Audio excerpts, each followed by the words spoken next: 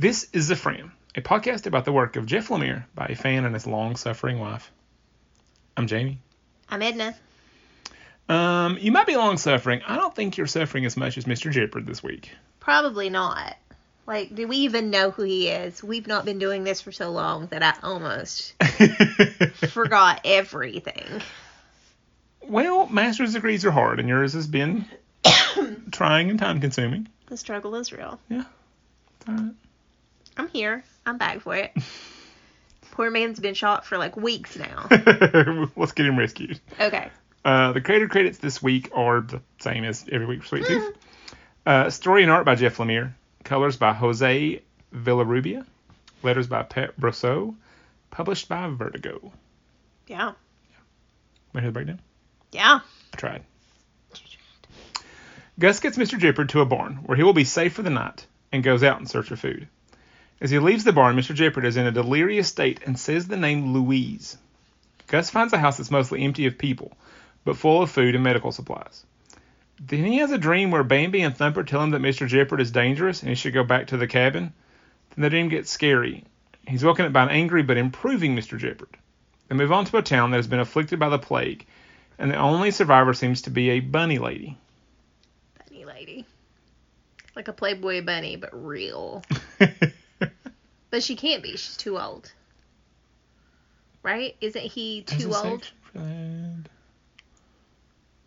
There's a section for that. There he is? Q&A. Here we go. Okay. You didn't mention they're in Nebraska. Yes. That was an important point for me because I thought we were just using Appalachian redneck slang and it was mildly irritating. Apparently we're using Midwestern redneck slang. I did wonder why it was so flat, but now I know because they're in Nebraska and they're not in Appalachia. I wonder, and for anybody who listens to this, Appalachia, not Appalachia. Sorry. Anyway, but it makes me wonder where all of the people are from. Like, is he familiar? Is this how they also speak? Or, I don't know. It's just one of those things. Whenever I hear, read, whatever, something that smacks of what other people think that my accent sounds like, I want to know everything about them at that point. Well, Jeff Lemire's Canadian, and so I'm not sure how familiar he is with, regional dialects in America and, the actual, topography of the land or whatever. Because I'm not sure there's, those kind of dense forests in Nebraska. Of course, I'm not familiar with Nebraska either. I thought Nebraska was flat and full of cornfields, but... I mean, there's some silos on this picture. I'm not saying in real life. I'm sure there's silos in real life, but, yeah. But, his home in the first, when he was with his dad, that felt like mountainous and very forested. That's not what I think of when I think of Nebraska. We could solve this. We could take a trip to Nebraska, and we could go and find out. Could we, make that a tax write-off or something? I bet we can. We could try. This just became a business. The government does fund lots of arts endeavors. Right. And I need to know what Nebraska looks like. Road trip. Anyway. Yeah, Nebraska. Sorry. It's been too long. It's too early for a rabbit trail. We haven't gotten to the question about the bunny lady. Oh, no. Okay, go ahead. Number 1 on Q&A. This is downhill now. Okay. You miss a week and you're a couple days late, you see how it goes. We're going to have to do 3 of these to get back to real life. Okay. Number 1. Is Gus just the best fictional kid ever? He's just living his life the only way he knows how. He just doesn't care. Love his little heart. Oh, look at that poor little dead boy. Sorry, buddy. You sure have a great house. Yeah, bro.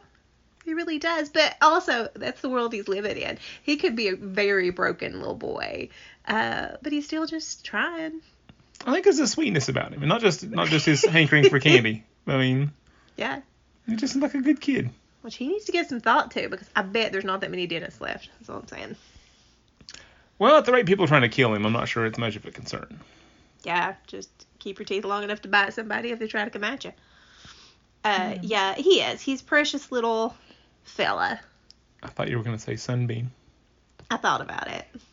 But maybe he's not a full sunbeam. Maybe later he will be. I'm sitting here staring at the little dead boy in the bedroom. Dandy. I'm sure there were rights there. Oh, yeah. This is a Vertigo book, so they're not friendly with Disney. Probably not, having the Bambi book. Yeah. Dandy, though. Danby doesn't sound very good, so we can't call him that. Anyway. Bandy. Okay. Number 2. Who do you think Louise is? A daughter. A daughter who passed away. A daughter with rabbit ears or something. I don't know. It's a horrible, tragic accident early on. Beautiful little baby who passed away too early.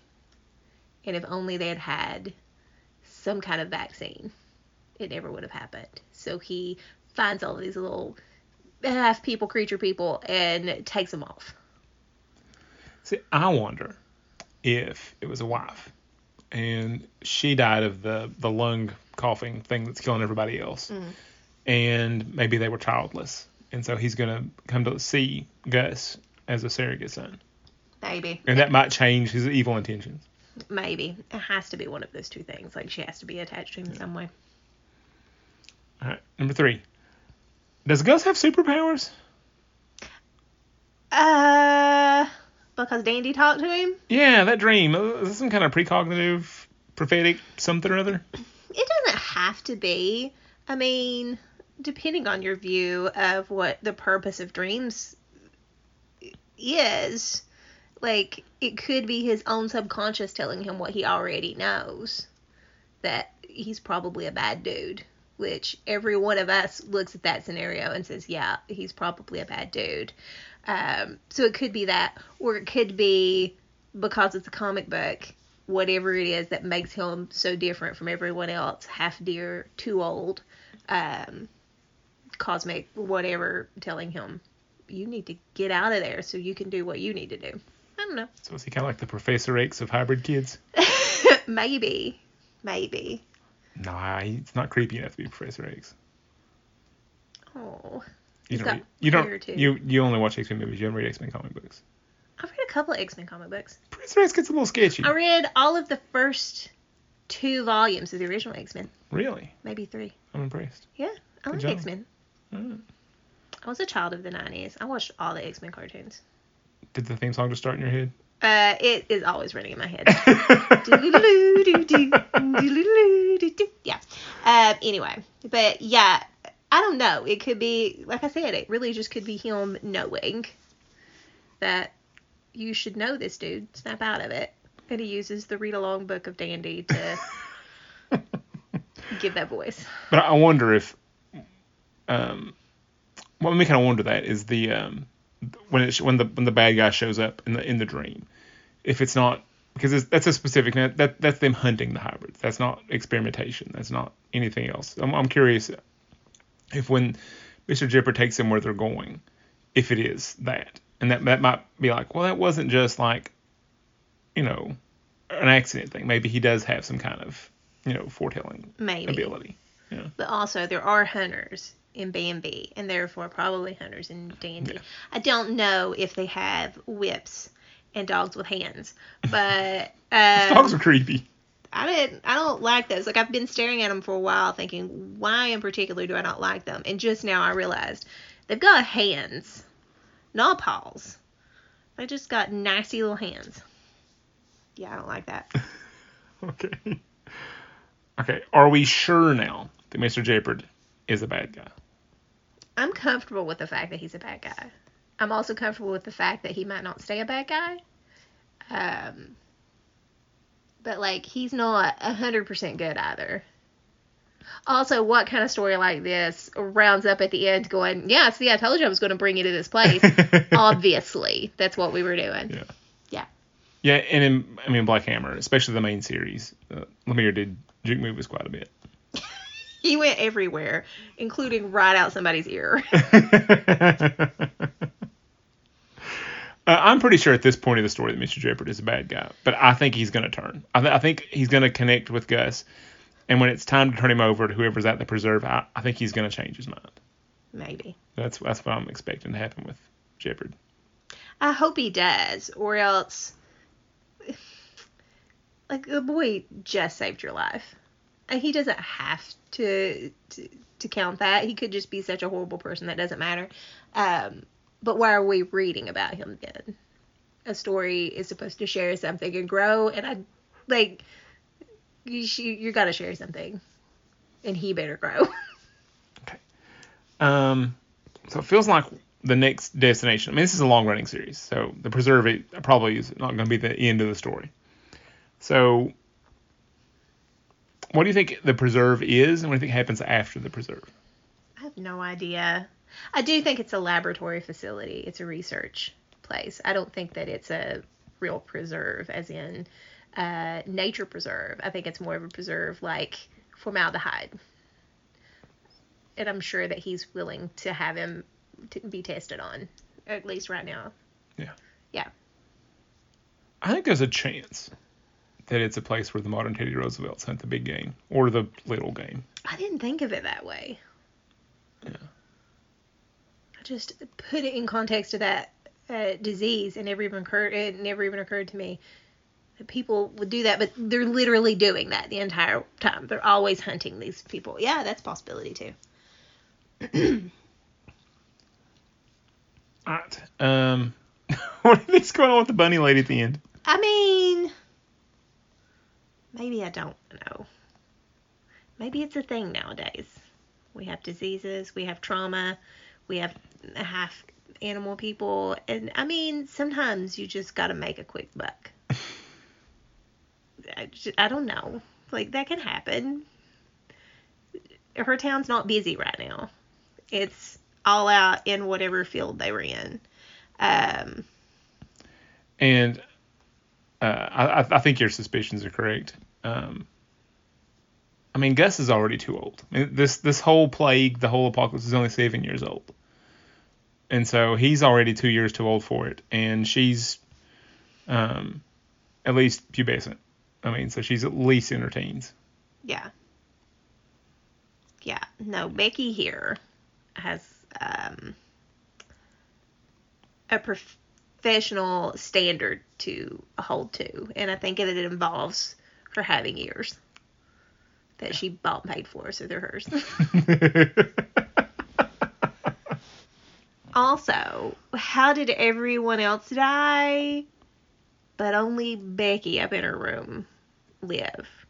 I mean, I don't care how innocent you look and what your name is. If you're the only person alive in the town, I'm not going to get that close to you for a while. I would like to know more about what made you a survivor.